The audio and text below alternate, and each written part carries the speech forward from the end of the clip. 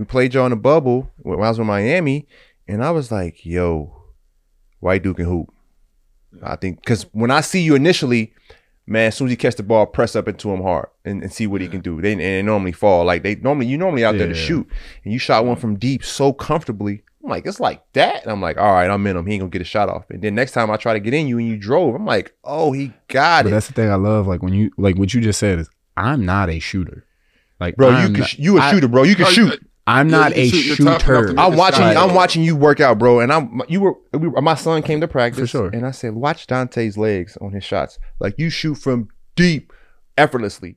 This is Andre Iguodala. This is Evan Turner. We're trying to get to the true essence of not just basketball, but life, and that means something. It is like a finger pointing away to the moon.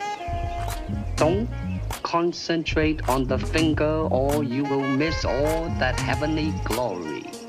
That level of understanding has been taken out of the game. Evan. What's up, bro? What you been doing this week? I've been, I was in South Carolina. I lifted. I've been relaxing, reading, golfing just to taste. I just been yes, you were golfing. That was a beautiful thing to see. Yeah. I just got back from like Charleston, like 12 o'clock today. I just came back. So how was it? You had an alligator over there. I appreciate people's Instagram stories because it will give me confirmation of where I don't want to be. Bro, that's a real alligator was like in your backyard. No. When you talk about it, it is crazy because I'm like, bro, this is a whole ass alligator. But once you go out there, people are like, oh no, it's just an alligator. Like they act like it's, and that's what I be saying. So sometimes I do be outside like, what the fuck? Like, bro, this ain't no alligator. This is a dinosaur. That's what I'm saying.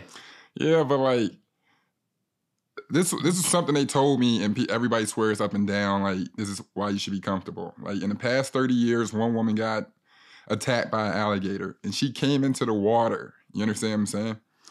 And I guess that's when the alligator, like, grabbed her because she was bothering the alligator or whatever. And clearly she got killed or whatnot, but people out there, like, if you get killed by the alligator, it's on you because they literally do not bother you. Like, you know what I'm saying? Like, that's what everybody was saying. That was like the census. You know what I'm saying? I can dig it. But I know what, I'm not finna get killed by no alligator, so don't even worry about it. All right, I'm glad you had a good week on the course. How about you? What was your week like? The Sunday after the tournament before the Masters, once that ends, Masters week begins. And so it's the most prestigious golf tournament of the year. It's the first major of the year. So I've been locked in, tapping in, reading. I'm locked in on Masters week. What's a routine for you in regards to Master Week? Like, is there like a bottle of wine you drink? Is there like a certain, you know what I'm saying? Like how do you know you just Masters Week? Because I've seen a couple people tweet about it. I'm like, damn, what? Like, that's another white rally. So, right. And it's not like Paul. Pause isn't the word I would say, so I'm trying to come up with a term. You're good at that. Come up with a term to let folks know what I mean when I say Masters Week. But like I said, the Valero tournament, which ends Sunday, once that ends, our email starts for our Masters pool. So it's like a fantasy league. Now I have a fantasy league that runs all year, and I have a fantasy league that's for every major tournament. So there are 4 major tournaments. So the Masters is like the biggest one.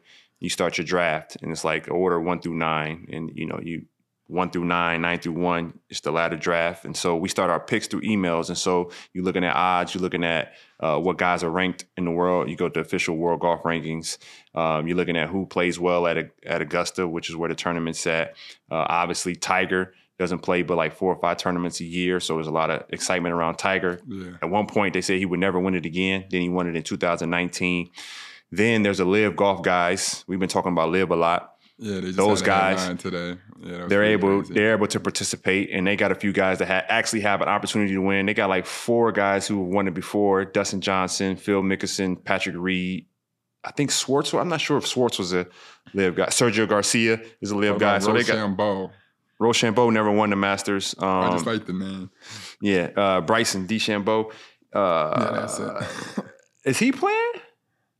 Yeah, he's there. He's there as well. And so you got those guys. So you got a really good field, and I'm sure PGA wants them to win, and I'm sure the live guy wants a live guy to win.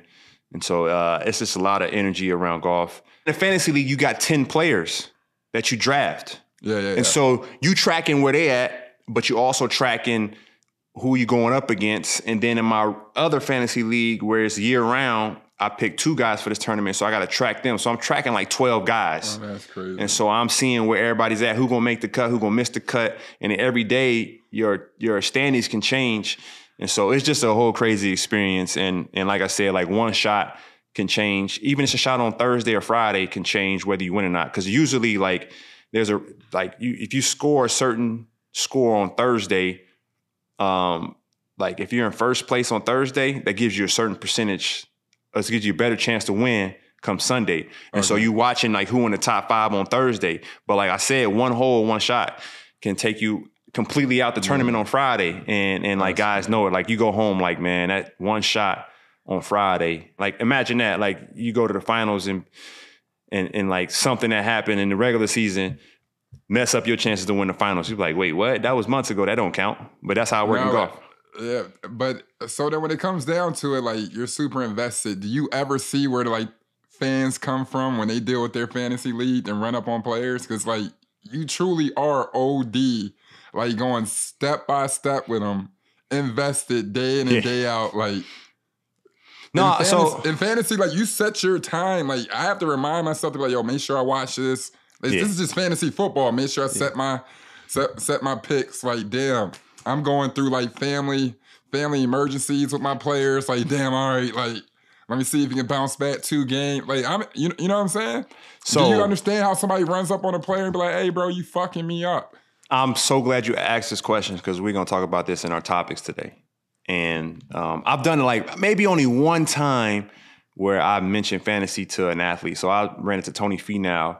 It was in San Diego. It was on my birthday, like 2019. Steve let me off. That's my player comparison. Okay, Tony Finau. Steve let me out of practice to go to see Tiger in San Diego at the Farmers, which was at Torrey Pines. And so I picked Tony Finau that week. And when I ran into him, we were talking. He was like in the middle of the plan. They had a little break. And I was like, man, I need you to kill this weekend. I got you in fantasy. And he was like, okay. But when he walked away, I was like, yo, that was not cool at all. But I really don't. I know how hard golf is. But what I will do is like Rory's my favorite golfer. And he needs to win.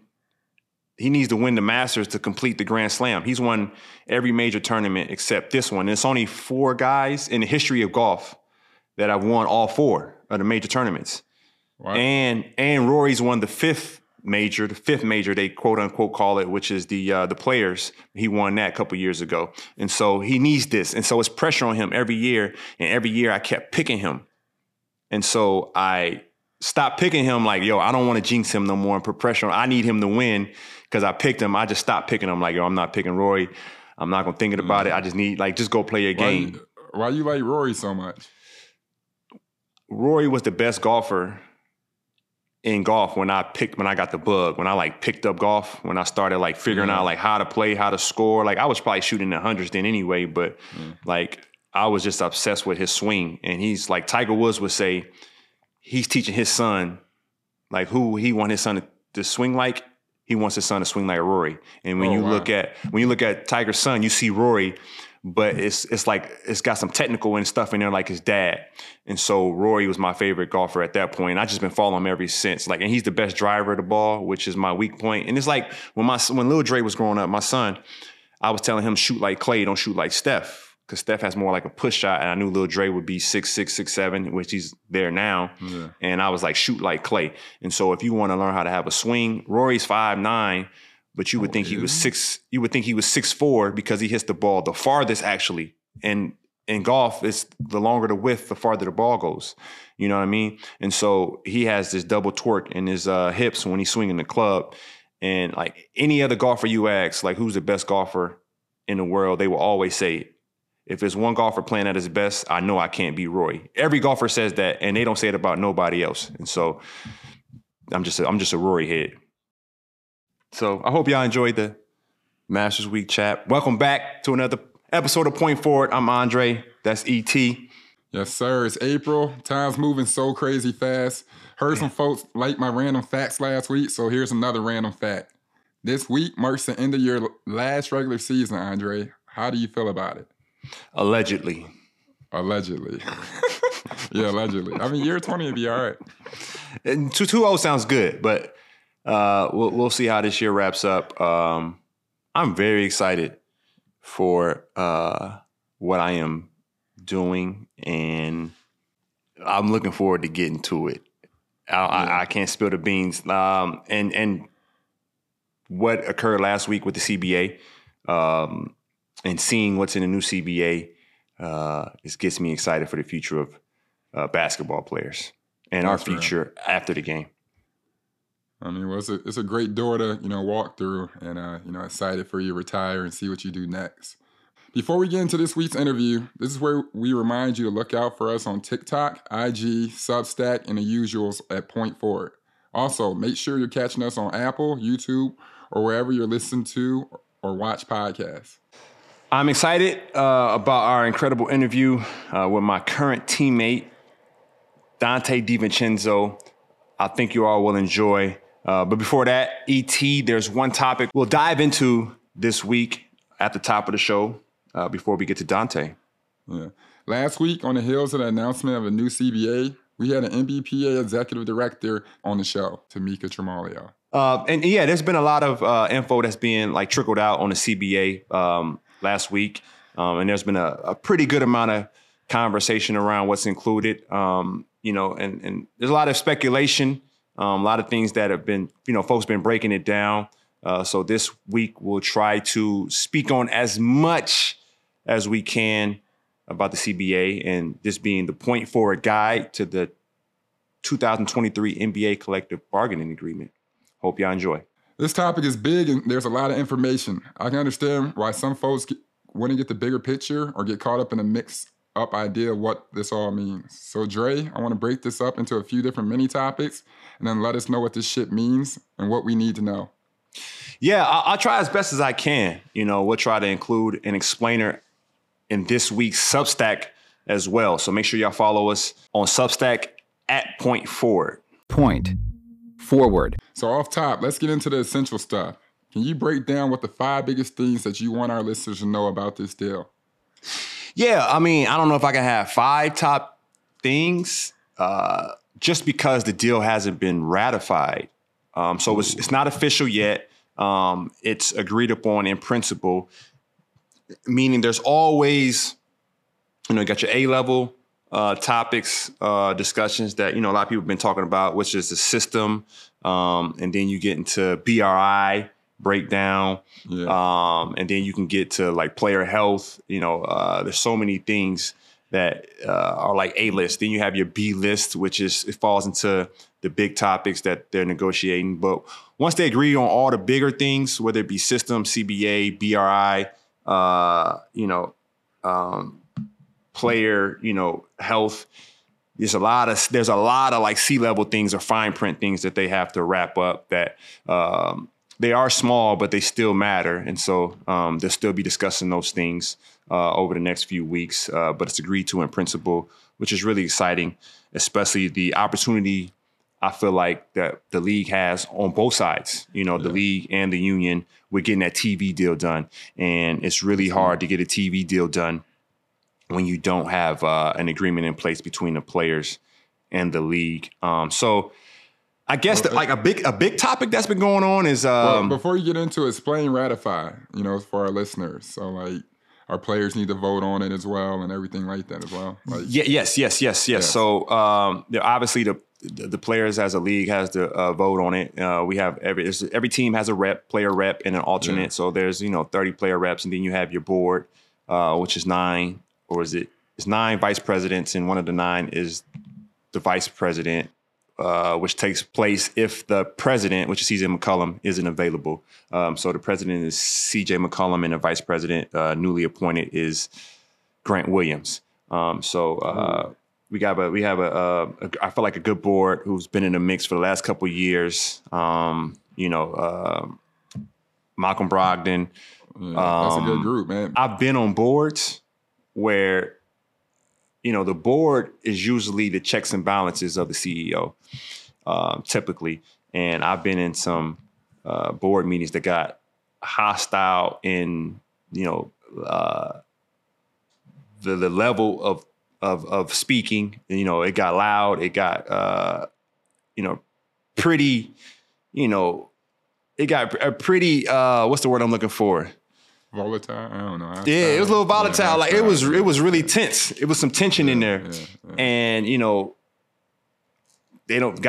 folks don't want to give the CEO the incentives that they would like, or the contract that they would like, or the stock options they would like. RSUs, restricted stock units, and how long they're tied up and when they can be vested, or they're tied to certain metrics that are, companies really couldn't reach, or they were too easy to reach, and it got really hostile in there. And I saw some yelling and cursing, but it's crazy. As soon as the meeting was over, everybody was shaking hands and having hugs. You know what I mean? And that was an eye opener for me, because most of the time, being in the business we're in, being athletes, going up against, the billionaires versus the millionaires, and that tension, not letting that emotion go once we leave the building, and then coming in with an understanding like this is a partnership. And when the pot grows, we all have success. And Tamika spoke on this as well. How do you gauge the difference between that in regards to business wise, and why athletes might not be able to turn off the emotional part of it? Well, I think it's two-sided. On one side is, I think we don't feel the respect from the other side, but I think it's warranted because we're not seen as businessmen. And another tough part of it is, as players, we're in and out of these negotiations in the middle of the season, trying to, be basketball players and grow the game with our talents, and, being locked in and engaged every single night, 82 games. And, off nights for us is just for the brain to rest. And we still got practice and locked in practice and film, and, you eating, and how just everything around our world can kind of get overwhelming. And then you mix in a very important document like the CBA.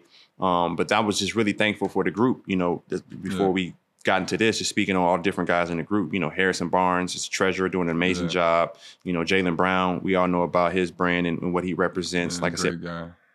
He just gave the speech on water at the White House. You know what I'm saying? We just appointed Jaren Jackson Jr. His mother is the executive director for the WNBPA for their union. So he has that pedigree. And Donovan Mitchell just joined as well. And so, sometimes you get questions like, are y'all too busy to be trying to negotiate? And I think we just done a really good job of delegating time amongst the group. Like, these two guys joined this day because you don't have a game. Then the guys that had a game the next night may not be playing. Then they join the cause. And so it's been a very collaborative effort, which made me real proud. I've been through 4 CBAs, and I've seen the good, the bad, and the ugly, with the relationship between the players and the owners. And, Adam's been known as a players commissioner. And we spoke to Tamika about that. You got to be careful of, not letting your guard down, but at the same time, it's still a partnership and trying to do what's best for the game and for the league. And so, just having your best foot forward. And most important thing is just trying to get everybody, the most players as possible, involved in every aspect, even the guys that may not be on the board or may not be a team rep. Like, you want to hear from everybody. All right, so then what's the next best case for the next 5 or 6 years? What's the vision? As always say, hindsight is 20/20. What do you think will be with the with the union and the PA guys, or what do you hope to see for in the next 5 to 6 years?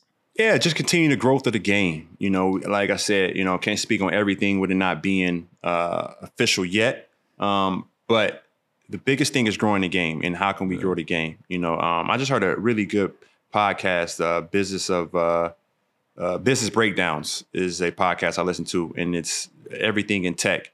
And like it had a company like Caterpillar on there, which is essentially a tech company, and how 1 mile per hour faster the tractor can go, and they could calculate that in real dollars, the difference between a tractor going 5 miles per hour versus 6 miles per hour. Like it's in millions and millions of dollars, and it being autonomous and how much time that can save you. It's like it could be $1 billion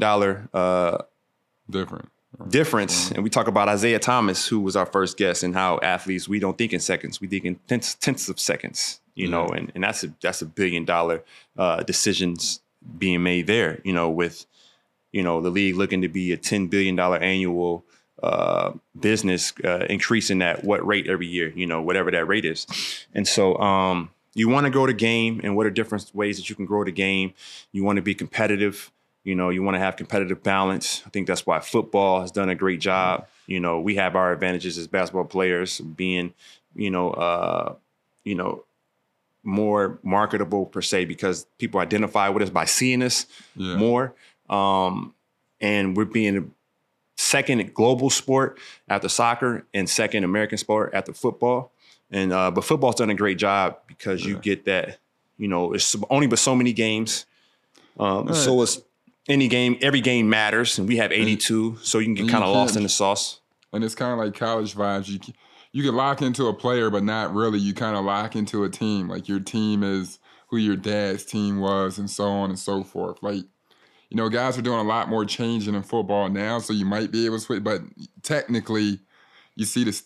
Everybody named Mama got a Steelers tattoo on them.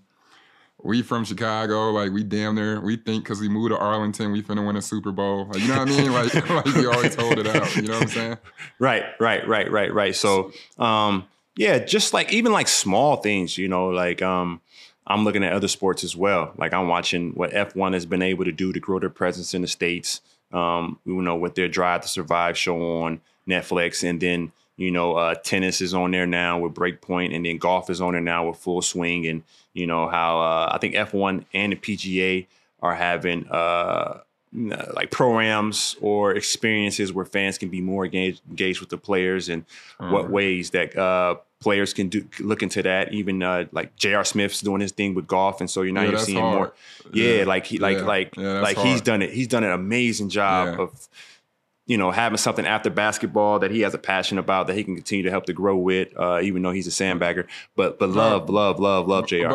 But also, too, telling his narrative. Like, I don't think people understand, like, how big of a deal it is for somebody like JR to tell his narrative, because it's always been played by this, that, or the other. Even him saying, like, I think I'm one of the best three-point shooters ever.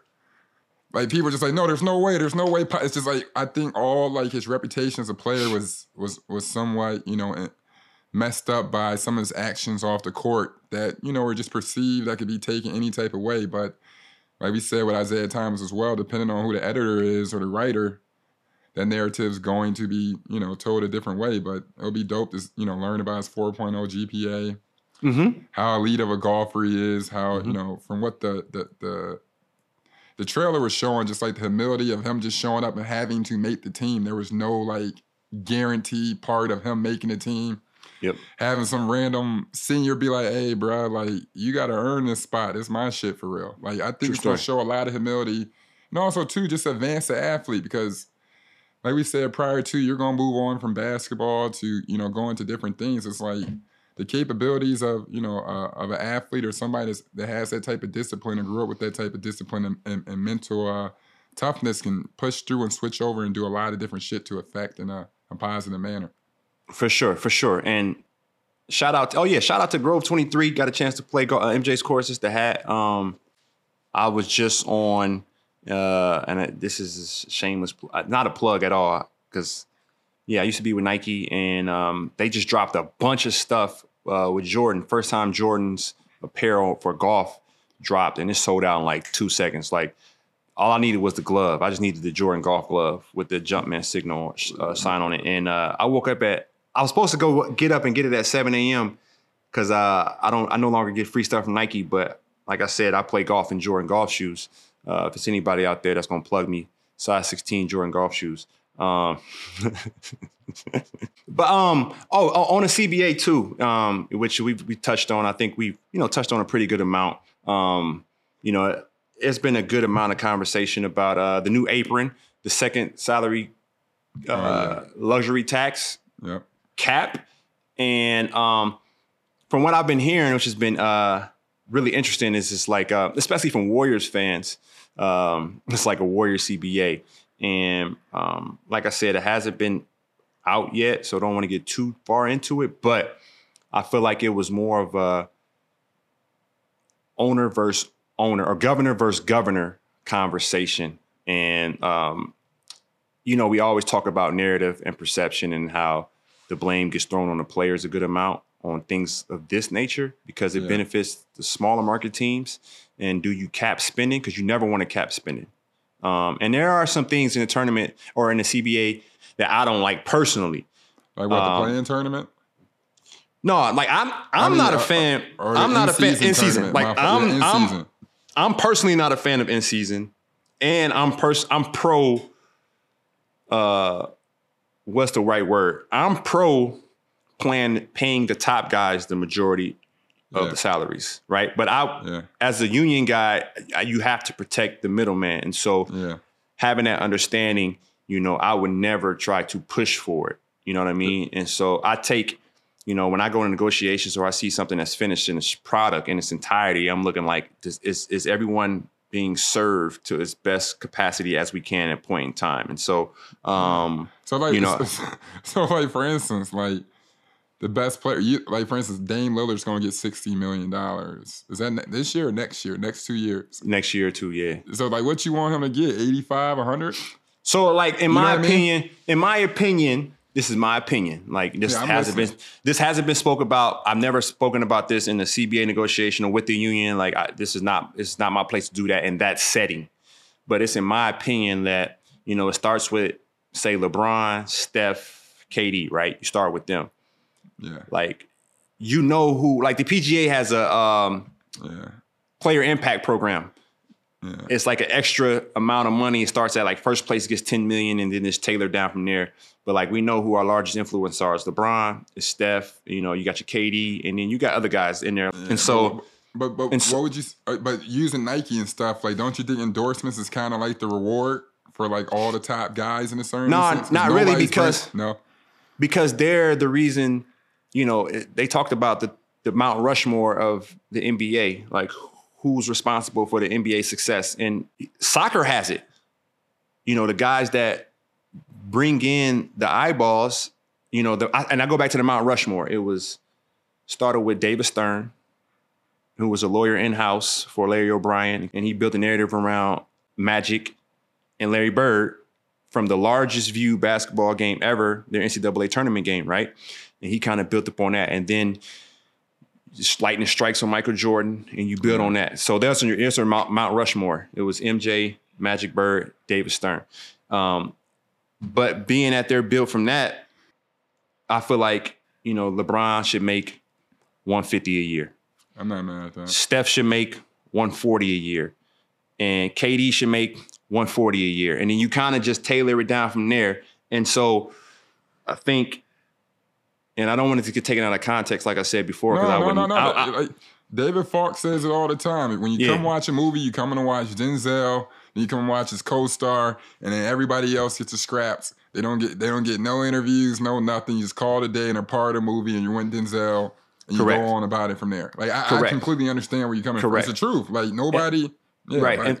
But even from there, like you can have exceptions, and I think the problem is sometimes where a team like the Warriors might get screwed on this because you got guys who have credentials that maybe their slot of like the fourth or fifth guy might not make as much. Like you kind of kill the middle class a little bit. Yeah, but based on credentials, you can move up, and like those would be your exceptions. Like you got your Larry Bird exception, you got your mid-level taxpayer, non-taxpayer mid-level. Like you got things like that to get certain guys a higher number, but because there's a lot of guys who haven't won a thing or haven't really accomplished anything that is beneficial to winning, I think are overpaid, and I think that's what throws everything off a little bit. All right, so say you give a guy like, so say if it's off to be like, hey, okay, Brian gets $150 million. Say the ninth man is like, bro, okay, am I off for saying I'm worth 10% of what LeBron is worth? The ninth man, no. The ninth man, you getting 600,000. Oh, okay. My thing is I feel you. I'm trying to understand where you're coming from. Like my thing is because it's like, all right, it's a dude. If a dude's asking for 5% of what Brian is getting, and not saying that, but just salary wise, is that too far off to ask, or just like no, just keep it top heavy? No, I'm not saying necessarily keep it top heavy, but we gonna reward the guy that's moving the needle, and you're right. I think that raises your bottom because we're having a problem with. I think we have too many guys in the league that shouldn't be in the league, and I've spoken about this before, and I think that's why the careers are shortening. Like we don't, and I think we got to do a better job of our feeder system. It's been disrupted. Like the NCAA has been disrupted because they want to take all the profits and they don't know how to distribute it, or they don't want to distribute it. Not that they don't know how. That's why you invented NIL. Then you got NIL, which still isn't right. It's throwing everything off. And then you got Overtime League, which I think is doing a great job. And then you got other leagues. You can go overseas. So there's so many ways that these high school kids can go and make money now, but it's watered down the pre-professional that group. So you haven't been able to build a narrative around your players the way you used to. So now guys, like, you don't have a clue who your lottery picks are. Like, you might know the top 2 picks, but after that, it's like all guessing. And I think that's why we're missing. There's other reasons why we're missing as well. I think analytics plays a part in that. Like, we no longer value the eye test. You know what I mean? And it's like, you know, the veteran, are we devaluing the veteran as well? And we can't let that happen, but it's been happening. And so, like I said, that new second apron, I've been hearing a lot about. But if you go through the data historically, it's only been 3 teams that have passed that threshold on average. 3 teams. And so to say that it's a huge effect, I think there may have been, some confusion around that. But we'll never know. Like, we don't know who's right or who's wrong until we get through 2 or 3 free agencies. Okay. You know what I mean? Because even through one free agency, some might be out of whack and you blame it on the CBA, and then it might turn it back to average. Or one CBA could be pro player, or one free agency could be pro player. You'd be like, oh, we killed it. You know, like the year that you got paid. You know, a lot of guys got paid. Or like, then y'all, was it similar to like when y'all ran through the finals, we didn't have enough TV? We only playoffs, and it messed up the TV money, and then it kind of, right? Yeah, then y'all mad at us. Then y'all mad at us because we swept in the finals. Are you talking about, y'all had KD that year? Exactly. So everybody's mad about that. That was amazing. I didn't see how y'all swept that year in the finals. I that was a shocker. That was crazy. Who'd y'all have on that team that year? Some good players. No, we had smart players. We had smart players. Yeah, we had smart players. Y'all built from the draft too. Took advantage of free agency. Like just a strong franchise organization. Was Rick Welch there for that too? Rick Welch was there for that too. Okay, cool. Oh, shout out to Rick Welch. Yeah, we had one of the best. We had the best. Business sports mind. He just joined the new National Women's Soccer League. The shout out to the Bay Area. Just got the expansion league for the National Women's Soccer League. Really looking forward to that. 6th Street led that. 6th Street Capital led that round. And they're going to do some exciting things. But like I said, because there's a caveat to everything. So, it's tougher for the Warriors because the Warriors could say, we built all our players from the draft, and someone would say, but you ain't got KD. But Harrison Barnes would have got that contract, and you still be in the same situation. So there are points to be made on both sides, but there's an extra, say, $10 million that those teams that feel like they're on the brink, but they know they're not quite there. They'll be reluctant to spend and not spend and stay below that salary cap level so they can participate in the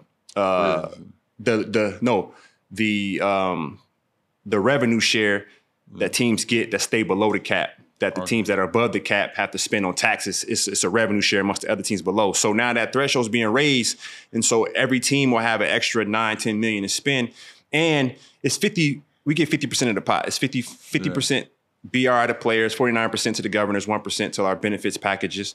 And that 50% got to be spent on us regardless. And so as long as we keep raising that pot, everyone continue to get paid. But like I said before, to make our league stronger, I think we got to raise that bottom. So it'd be interesting to see. Point forward. Today, we are joined by a guy who a lot of people believe should be on the Mount Rushmore of hoopers from the great state of Delaware. But he's been a champion at every level since high school. My teammate on the Golden State Warriors and one of the white players who truly belongs in the NBA. Y'all welcome Donte DiVincenzo. So we have one of the top players from Delaware ever. And walk me through how you got to sit where you're sitting right now on point forward. Like, how did you end up here at point forward? Like going way back? Wherever you want to start. How did you end up on point forward? I kind of felt some type of way. I saw my guy on the podcast, Bones. And Delaware guy. And I was like, damn, Delaware guy's on the podcast. I can't get on the podcast. I'm teammates with Andre. It was crazy. So that's how I ended up here. I gave you some shit for it. I love that answer. I felt some type of way. Now, to follow up, since you have stories about your other fellow Delaware statesman. My man jumped out of a burning building and he made it to the league. So you got to walk me through your most adverse moment in life. Listen, my basketball career has been super kind of weird, honestly. I played soccer. I want to dive into that. I played soccer growing up. I really only played basketball December and January, CYM type shit. And then at the park with my brother in the summertime. All year round, I was playing soccer since I was 3 years old. Since 3? Yeah, I was traveling. We were #1 team in the country. My travel coach and all my travel teammates went to the high school that I was actually went to, and I was gonna go there to play soccer and everything, and decided I was like, you know what? No, I want to hoop. I want to really turn the hooping, and my parents are like, all right, cool. But you sure? You can do both. And I just played soccer because I was good at it. So you stopped playing soccer when you start hooping? So I was hooping kind of. I was hooping, but it wasn't I wasn't playing AAU ever. Right. I wasn't playing no travel, nothing. It was CYM, practice twice a week, and that's it. And then during that time of playing CYM basketball, I would go play indoor soccer after practice. Yep. So my parents were driving all over just to play soccer, all the time. And then getting into high school, I was like, you know what? I just want to hoop. And I went to a high school that was #1 or 2 in soccer in the country. Now, I couldn't figure out the proper way to pronounce the school. Salesianum. Damn. So people just call it Sally's. Salesianum.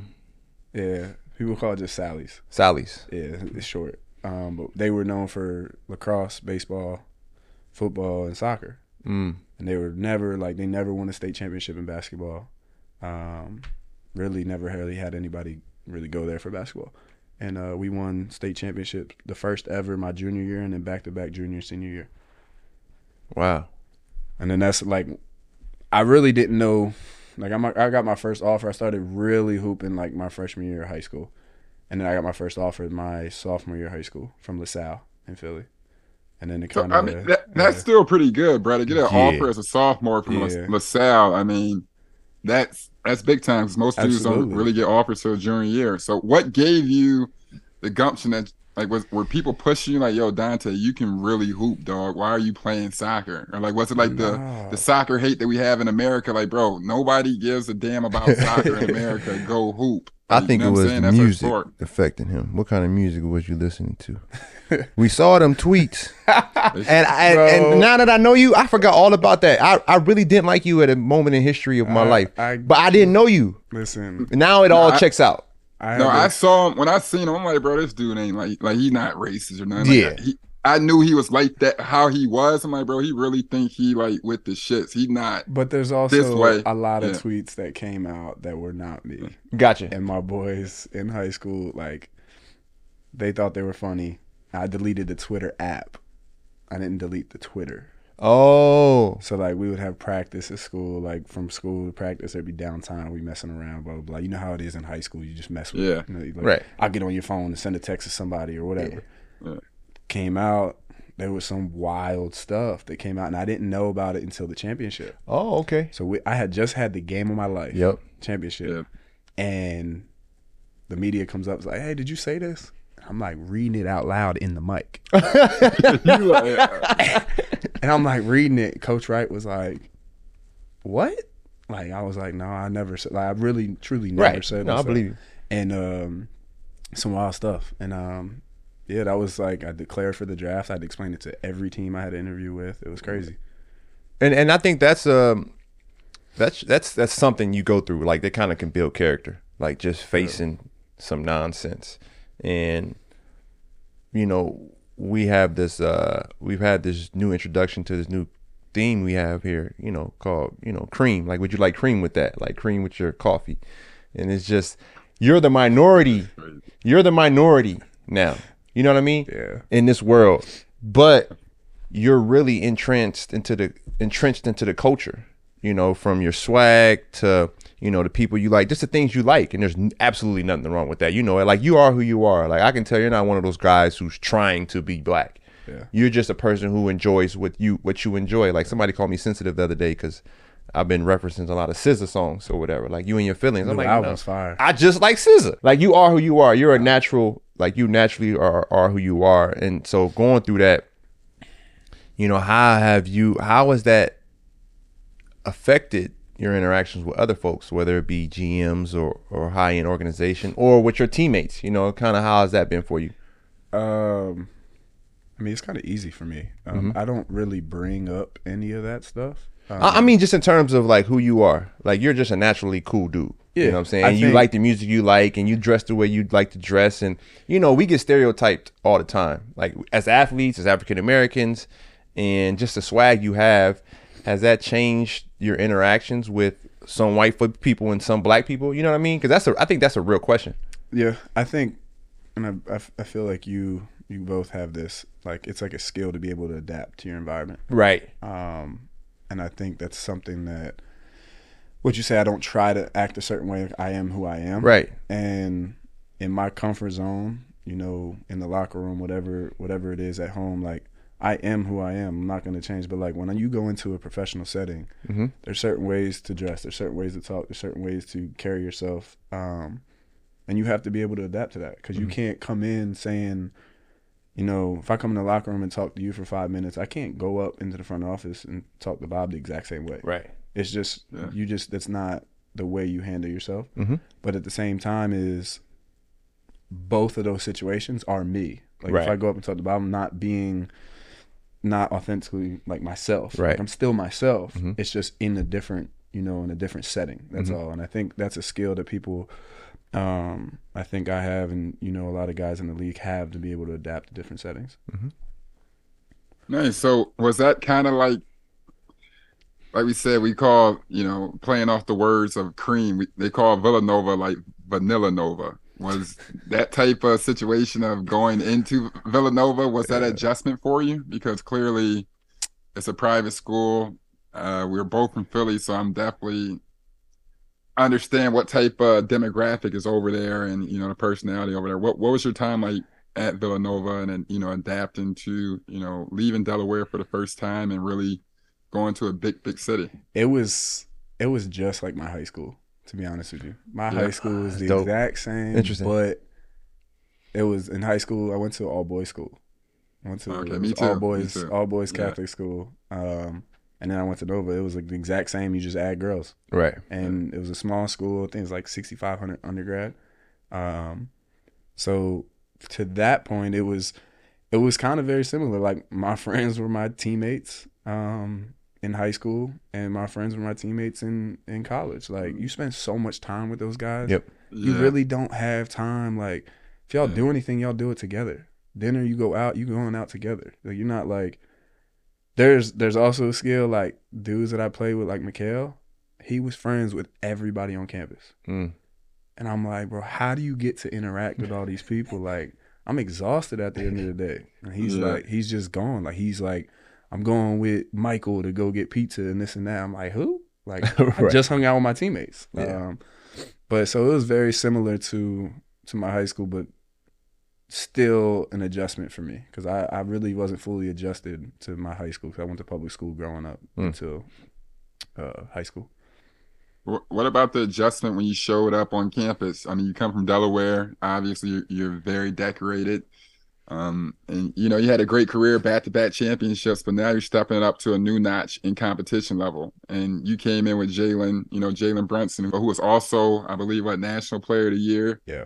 He just came from Team USA, being MVP of like the U18 game, and you had Ryan Arthey. Was Ryan there, or did he just leave out? Yeah. So my freshman year was his senior year. So, I mean, and the championships and everything like that, like you weren't stepping on and going to like University of Delaware or going to LaSalle. Sure. You're stepping on going to like a real blue blood. Yep. And that's the thing. Like with Jalen, like bro, that's hard. Like I lived with him. Like he was my roommate. Yeah. So and he was a man. Yeah.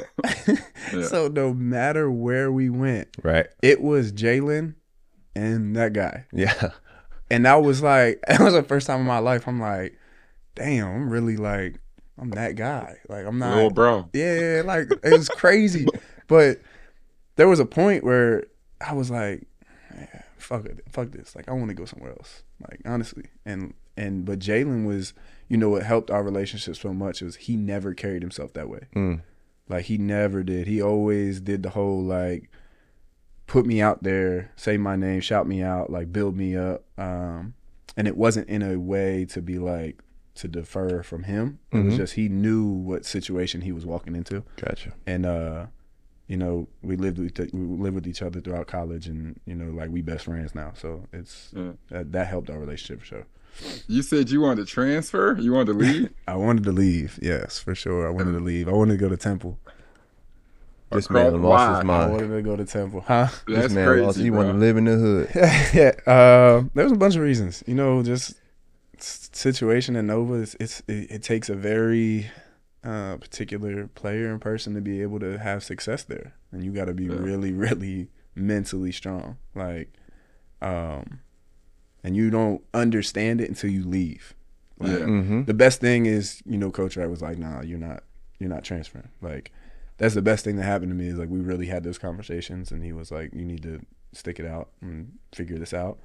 And then, you know, a couple months later, I declared for the draft. But that's crazy. I didn't understand any of that stuff until afterwards, and now I talk to them on the phone, and we talk about things that, you know, that changes your whole perspective. Right. But when it comes to basketball, I am a little bit crazy. Like, and I think you have to have that. Yep. I think I do a good job of adapting to, like I said, my environment, my setting.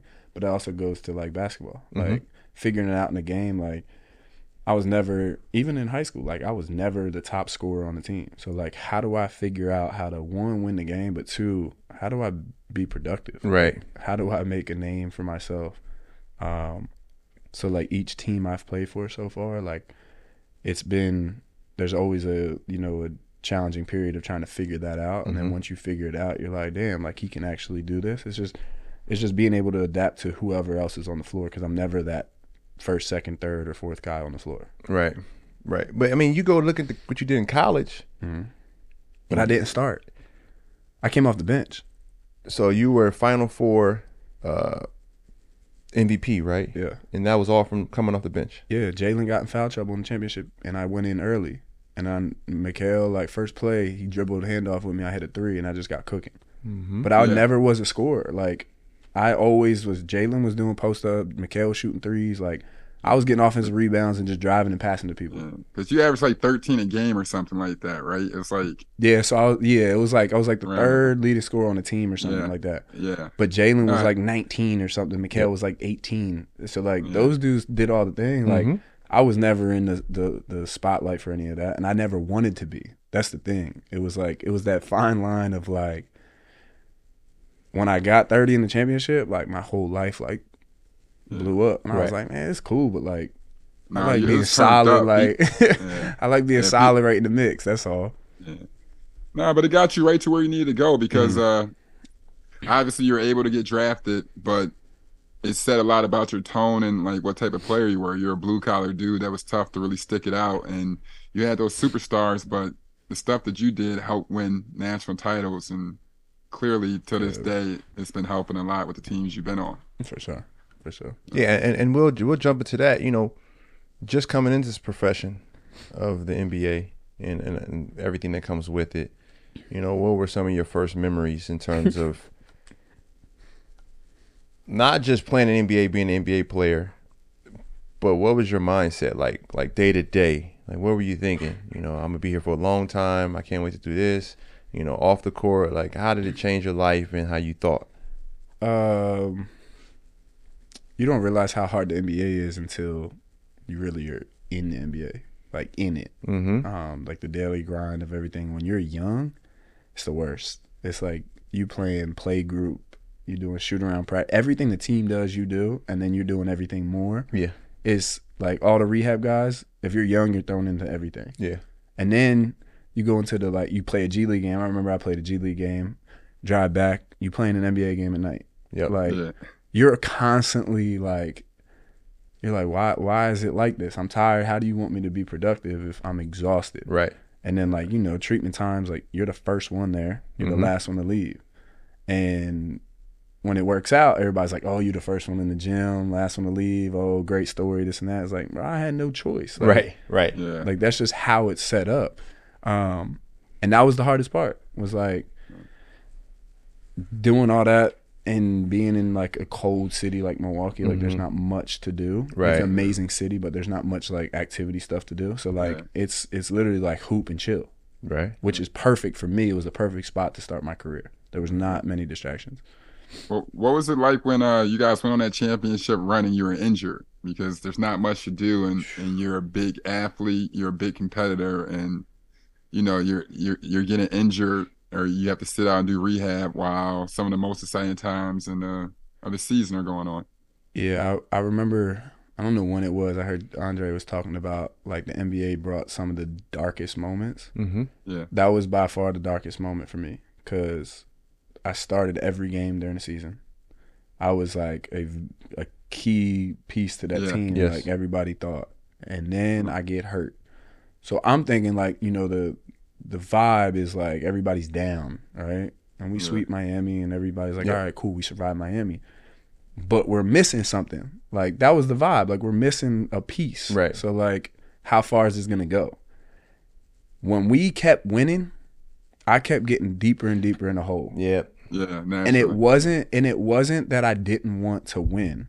And it wasn't that I was selfishly like, I don't want them to win because I'm not on the floor. But naturally, everything starts to, you know, go into your head. Like, do they really need me? Like, was I like, and then you start questioning everything you did throughout the year. Yeah.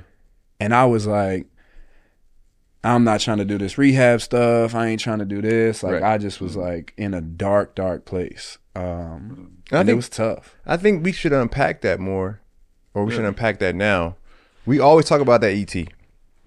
When somebody get hurt, or when you get hurt, you looking at that schedule.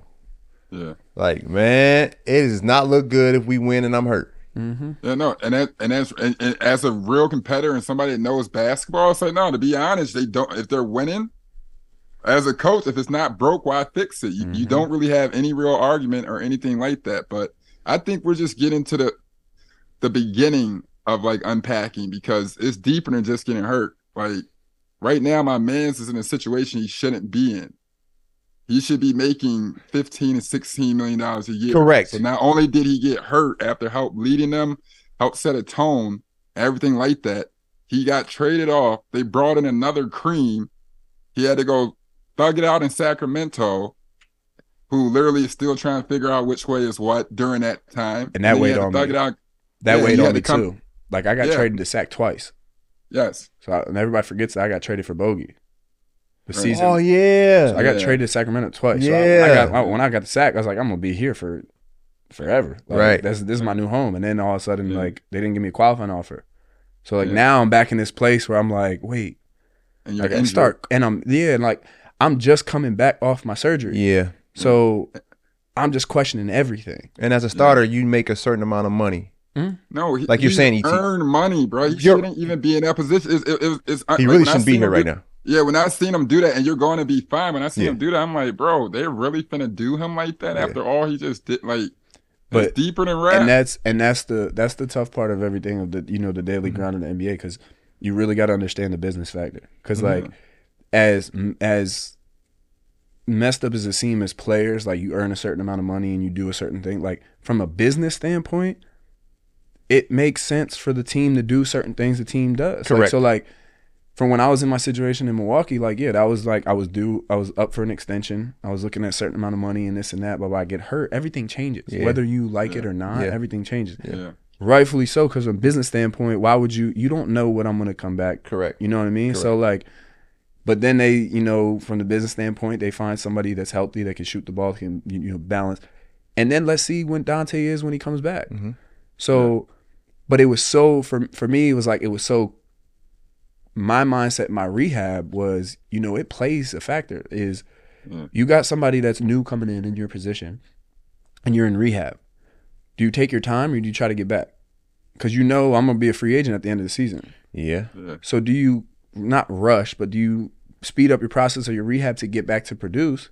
But if you don't produce, like, did you rush your rehab? Yes. Or do you take your time and stretch that out and be really 100%, but you only played 15 games at the end of the year? Correct. And then that's a knock on you. So it's like it's that balance every day. It's tough. Yeah, it's only but so many Elton Brands and Stefanskis where you tell your Achilles you still get the max off of 6-7 games. But you said something that kind of like raised my eyebrows.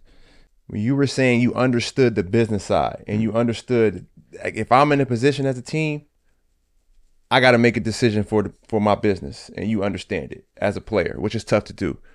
Here's my issue. This loyalty thing we get from fans, and we got more money than ever because of what? Gambling and what do they call it? Gaming has brought more money. It's brought more viewerships. I just read the numbers coming from Christmas Day, where the NFL got a bump in this was one of their few Christmas Day games, and they had a higher viewership. I think it was 24. 27 was one game, 24. Yeah, 24 million was the average. Yeah. But the NBA numbers went up by 20% too. Yeah. And they're seeing that the more, now that they have in-game betting, the viewership goes up with the more betting, and people are going to continue to bet. And with that comes more negative energy from the fan base. For sure. Like, Famous Los is my guy, but I even see Famous Los, like, he'll have his picks, like he has 7 scenarios. The prop bet stuff. His prop bets. And then his last one doesn't hit. And he's like, man, Looney just needed one more layup and I would have won. Yeah. And it's just that energy that brings it to it. And so you get that loyalty thing from fans and saying a guy's not loyal. But we always talk about that. It's the wealthy versus the rich when we go through collective bargaining agreements, is where they want us to understand a team's business moves. We talk about that with the Warriors and equity with certain figures who have helped build that, even though he's being compensated according to the CBA, his value is more than that. And we have to understand it from a business perspective. But the moment that guy decides to leave, he's disloyal to the fan base. And that's what it's just a sad thing. And I guess it's, they always say that's what you get paid for. You get paid to deal with the nonsense. But at some point, like, people need to know, like, that's kind of some bullshit for real. But also on the other side, I think the winning, like, if you're winning, like, use like, I just want to use like GP as an example, right?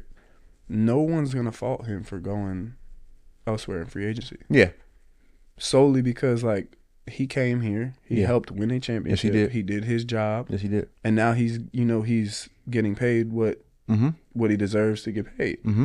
Now, if that happens and, you're losing, then now you got certain fans, you got certain people that feel some type of way because you guys lost. Now you're taking money to go elsewhere and not try to win here. I think that the winning factor plays into it.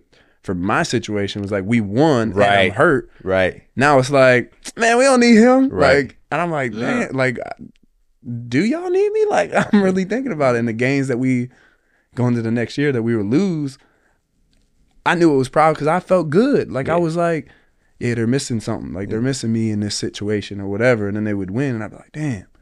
But it wasn't a selfish thing. It wasn't like I wanted them to lose. It was just like I want to be a part of it. I want to feel like wanted and involved in winning games there. And that's the battle. Well, I think this is kind of the conversation is going there, so I'm gonna kind of stay here. How have you been able to deal with it and keep this calm, evenness about yourself, where I don't see you pressing when you're out there in the court? Like the other night, you came to the bench and you said, "Man, I feel like Draymond out there." You had 7 assists and 7 rebounds. You was like, "Bro, I can't score, but I feel like I'm doing everything to win." Yeah, and which is it's a cool feeling to have, but at the same time, it's only but Draymond who can be properly compensated for winning. Most of the time, if you're not scoring a lot of points, your winning ways aren't compensated. And that's why, that Draymond's very appreciated, because he's able to be compensated for playing the right way, which is not normal in the NBA. And so staying with that theme early in the year, this year you weren't playing as much. We were trying to figure out our second unit, the minutes up, minutes down. Jermichael going through the same thing. That second group, we couldn't figure out the balance of it. Sending Wise down to the G League, trying to figure this and that out. Playing on the road. But your play of recent is telling everybody that you're going to play a whole lot for us, and it's going to happen. But I never seen you waver through it all. Like, you've been the same amount of work. You even had a little injury you had to deal with, But in saying all that, how have you been able to have this very professional approach? And you're still young. Like, people forget, like, you have maybe it's the cream of you. People see you as older and more mature, but you have this mature way of, going about your business. So let's just talk about that. It's not easy. Right. I'll tell you straight up, it's not easy. Like, yes, you're right. Like I appreciate that. If you brought my girl on the podcast, like, she probably tell you 100 stories, like, when I go home and just unload. Like, right. But that's my, that's my house. That's my safe space. That's where, get it out. And then you come into work and you're a professional. But for me is, there's a lot of things that I do that the frustration comes from, because, a lot of things I think I do that don't still show up in the stat sheet. Like, I make a lot of the hockey assist type passes, or, the screen assist type things, or just little things. And if you understand basketball, I think they're valued. But to the average fan, I think the NBA has turned such to, analytical and the percentages and this and that, and going left, going right, can he do this, blah, blah, blah. But I think my approach this year, which is different, is I'm not worried about anything. Like, I was like 0 for 3 or 4 from 3 before the shot in Portland. I had it just didn't register. Like, I didn't think about it at all. And I think this year is like good play, bad play. Like, I don't care. I'm just gonna be me. And I think that's really helping me. My agent is freaking awesome. Shout out Jason Glushon. Like, he will hit me and talk to me about, like, man, just be, keep doing what you're doing. Yep. Good day, bad day. Yep. You're going to come back and keep shooting them tomorrow, keep doing this tomorrow. Like, it's never you need to do this, you need to turn this around, like, because that puts added pressure on you. Like, we got enough pressure on ourselves. Like, one, I got enough pressure on me because of the, what E.T. talked about, like, the situation I walked into. Like, you take a certain amount of money to come to a team where you need to prove yourself to get back to where you think you should be. So that's enough pressure in itself. So then now you go into every game. I can't be like, oh, I was 1 for 3 from 3 today. I need to be, 2 for 3 tomorrow. Right. I'm gonna play awful. Right. So just coming in and not caring and just hooping and seeing what happens is the beauty. I think we had a back-to-back. I scored Charlotte. I scored 0 points. I was 0 for 5. Came back next day and had 19. Right. Like 5 for 8 from 3. Yep. Like, I didn't care. Yep. I just was like, they going up. Good looks, they going up, and that's how I kind of play now. And one thing, I think I saw a clip. You waved Clay off so you could guard Dame. And it literally, I mean, that sounds like nothing because you're such a competitor. But when you break it down, Clay is historically the lockdown defender. You waved them off like crunch time, like, I got it, and like you picked them up at half. You pick them up at 3, and you pick them up nowhere, and you legit were intent. That's go to battle. The beauty here is, like, how much confidence that Steve instills in me to guard the top guys. Like, yeah, that's right. And it's not like you look at, you know, when Steph is out, Wiggs is out, you look at the matchups before the game. Like, it's helping Klay be productive on the offensive end if I can exert energy guarding on the defensive end. So he doesn't have to do certain things. Right. So it helps the team, but it also what sometimes coaches don't realize is how much confidence it's giving me. Where like when we come in the timeout at the end of the game and he's like, yo, you got Dame. I was like, bet. Right. Like, you know what I mean? Like, I got Dame. Like, and he's cooking. He got 30 or something like that. Like, so it just makes you want to play that much harder and that much, like, you can't mess up. And I think when you build, like, a lot of these, like, different coaches and stuff, there's situations where, you know, confidence is a hell of a thing. Yes. And you can take it or you can really instill it in players, especially, like you said, I'm still young. Yes. Like, I'm not 10 plus years where I'm like, you ain't going to affect me. Like, you still going to affect me. Yeah. Naturally, you're going to affect me what you say to me. Yes, sir. I may not show it, but like in my game, I may show it. So that's the thing is like the beauty of being here is like, hey, you got so-and-so. And it's like, damn, cool, I got him. Right. That. So our next thing, we always move into a segment called Guns and Butter. And it's basically discussing, you know, the decisions, the small micro decisions we made that might not seem like a big deal now, but have paid large dividends, you know, later. And I know you already mentioned a few things, and you're still transitioning, but what's something else that, you know, you can really attribute to where you're at now and, you know, continue to elevate?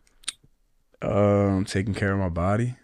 I came into the league, I didn't know what a, you know, cold tub was. Or, you know, nutrition was. Like, I was like, man, I'm cool. I'm gonna play tomorrow, and that's what I did. Now, man, I need everything. Like, you just need it. Like, and you just have an understanding, like, if you eat like shit for a couple of days in a row, you gonna feel like shit. Like, that's just how it is. So that's the biggest thing for me is, you know, Dot actually told me, health is wealth. Sean Livingston. Yes. And it just sticks up here. Yep. Like, he said it to me, we were talking, I don't know, I think I messed up my hamstring or something. And when he said it to me, like, everything kind of like stopped. I was like, damn, no, he's right. Like, it don't matter what you do, how productive you are in a short amount of time. But like, as long as you healthy, like, this shit can last so long in the league. And that's what really, that's what really started clicking for me is like, man, you got to really take care of your body. I like that. And you know, we have this joke, like we used to joke about David Lee. And David Lee would always, whenever he saw another white player on the court, like, he was about it. And that was, you know, I had my qualms with David Lee. Good dude, though. But that was one thing I truly loved about him, is that when he saw another white dude, he was like, he's mine tonight. Like, I'm going to have the big night. And in saying that, we talk about race and, you know, we talk about the cream of it all, the cream of the coffee. How has it been for you as a minority in this sport? And then how do you approach it? And is there like a competitive undertone to going up against other white players in the NBA? We're talking about like American white, not like the Europeans, but like just. I think for me is like what he said about like, I got him tonight. It's less of that for me, and it's more of like Pat, when Pat was on the team, like, to have other white people on the team, it bugs me. It bugs me. Like, I love Pat to death. Like, yeah, but they will always catch you, like the team, like PR guy. Y'all always be walking in together and shit. We always walk in. That's my guy. But it's always like the white guys, right? I'm like, no, like that bugs me. Like, I mess with Ty all the time. I'm like, Ty, you're light skinned. Like, I'm the only white guy on the team. Like, and but like, to that, it allows me to play with a chip on my shoulder. Like, going into the game every night, like, oh, you know how it is. Like, you're going to attack the white dude first. It's just naturally how it's going to be. So if I know on the opposing scouting report, like, we're not calling Donte up in the pick and roll, good. Yep. You ain't want. I'm not going to be an adjustment. Yep. Like, I don't want to be an adjustment. Like, I want to be able to red, switch, guard, everything. And if I'm that, I fit in and I'm cool. So I think that's more so of like, if I see him on the other team, I'm cool. See him on my team, I'm like, hey, bro, we gotta have a conversation. No, it's funny you say that though, because I spoke about this early in the year in one of my earlier press conferences, and I was saying, you know, it's like a hood pass, it's like a white pass in the league. Like, all right, white dude legit, like Kevin Love, like we got players. We were just talking about this, right? Like Austin Reeves, but like when I saw you in the bubble, I remember after the game. We played y'all in the bubble when I was in Miami, and I was like, yo, white dude can hoop. I think, because when I see you initially, man, as soon as you catch the ball, press up into him hard and see what he can do. They normally fall. Like, you normally out there to shoot. And you shot one from deep so comfortably. I'm like, it's like that? And I'm like, all right, I'm in him. He ain't going to get a shot off. And then next time I try to get in you and you drove, I'm like, oh, he got it. That's the thing I love. Like, when you, like what you just said is, I'm not a shooter. Like, bro, you a shooter, bro. You can shoot. I'm not a shooter. I'm watching you work out, bro. And my son came to practice, for sure, and I said, watch Donte's legs on his shots. Like, you shoot from deep effortlessly because your legs are like into your shots. But I just don't like. If you were like, if I checked in on a court and you were like, he's a shooter, that's everything to me, because I love it. Because now I wouldn't call you a shooter though. What I want to do. What I want to do is call me a shooter. Yeah. Because as soon as you crowd up, I'm going to go past you and I'm going to get Jordan or somebody a wide open three and I'm running down the other end. You a hooper. Like, but you're good enough. Like 35% 3-point shooter is very lethal with your skill set. Yes. Mm-hmm. You know what I'm saying? What people don't realize though, and this is why, like, guarding on one end and then having to like knock down shots on the other is hella hard. Oh yeah, you can try. It's hella hard. Yeah. It's different when you guarding like the worst player on the court on the other end. But when you coming down, you guarded one or two, like, I know. That's tough. 8 years in Philly. And they told me I wasn't scoring enough, but I had to stop the other best player. And I still ended up with 20, which is, yeah. And then Wiggs was talking about that too. It's tough. You know, Wiggs got into the playoffs last year. He was like, man, the playoffs are easy. And he was like, I had mad energy. And he was saying, you know, during the regular season, I'm guarding everybody. Man, I'll be tired. Mm-hmm. Like, I don't be having the energy to go crazy on offense. Like, I'm tired. And people just don't get that, you know, that two-way player thing that is more rare than ever now in our game. I think that's helping us, like our team personally, because if you think about Wiggs, Clay, me, JK, like you got you got guys that can just be like, all right, you need a break. Like I always talk about JK all the time, like, yo, you picking up fool, you need one just to give you a break. Yeah, like I'll pick up fool, you relax for one possession, now you come back and guard again. I think that's really gonna help us for sure. And I'm just saying, help you, especially with the Celtics. It's a lot of scores over there. Yeah. Like that interchange was going to make for a hell of a June. Yeah, right? And that versatility is an understatement. As long as basketball is kept first, that's a bar. But talking about our successes in life, when we ask all our guests, suffering from success, everyone wants to be successful, whatever your version of that is. Most people, they think it's money or fame, but being in the NBA, it's different types of things you have to deal with, stemming from being in the NBA and being famous. And so from all your experiences, how have you suffered from success? And it being white too. And I'm not being like funny or anything, but I always go back to the Kyle Korver conversation. I was listening to one of the NBA team meetings where we were talking about, finances and dealing with pressures from family and money and, a guy taking care of everybody. And Kyle Korver looks around and says, you guys pay your parents rent? Why? And there's nothing wrong with it, just, not knowing and not having the background of it all. And so that's why I like to ask different players from all over different places of the earth, how has your success hindered you or brought any pain or trauma to your life being an NBA player? I just learned that when I get too high, there's always something coming to knock me down. Mm-hmm. So like I've kind of experienced that. Like, go back to that injury, like I was riding a high. Mm-hmm. Like I was hooping. I'm talking, we're talking about contract extension, we're doing this and that, blah blah blah. Like, boom, got hurt. Mm-hmm. Now I'm deep in a hole. Yeah. So like, for me, and there's also little things, like even within the span of games, like you play well for 3 games, like for me, I got to remind myself, like, don't come in walking with your chest up a little bit more and you're hot, like, be the same you, because something's going to come and knock you down. But that's vice versa too, is like, just because you playing bad for 3 games, like be you, Right. Because you're gonna come back and you're gonna have a game where you're gonna be hooping. Everybody gonna be like, oh, he's back. Right. So for me, it's more so about just staying like level, like, and it's funny because my girl at home always be reminding me, like, man, like pick up your energy today. You good, Right. Or right. if I'm walking around like, oh, you had a good, all right, Yeah. like stay level. Yeah.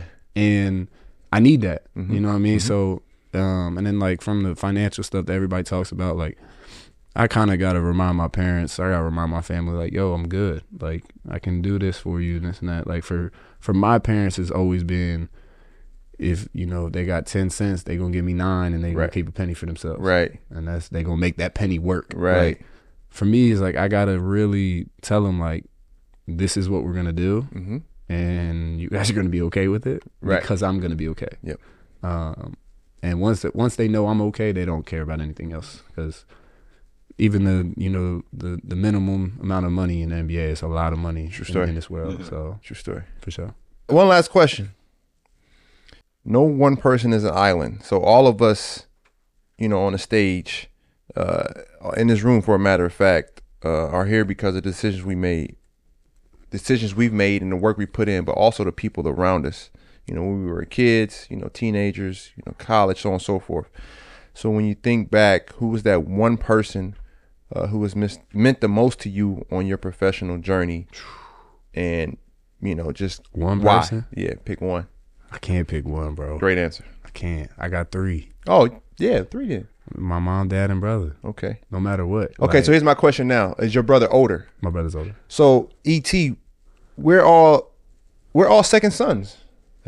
Well, I'm a third. You're a third. If you do my dad, I'm like 1 of 8. So Damn. Right. But I thought, but your mom has how many kids? my mom has 3. 3. So I'm Okay, youngest so you're of third. three. Okay.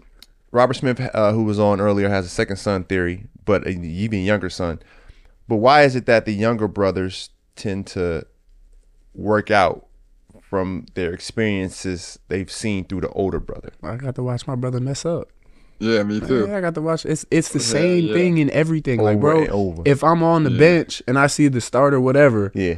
I'm like, I ain't gonna do that when I get in the game. Like, it's Absolutely. exactly what it. Or my brother has success with certain things. I'm gonna be like, I'm doing exactly what he did.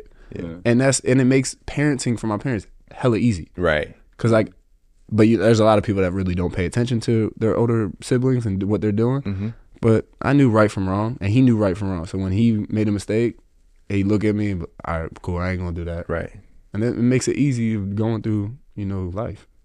And that's what makes me think Steph is weird in all accounts. He's the oldest son, and He's different. he's a perfect human being. I don't know He's what's different. something wrong with him. We gonna find out.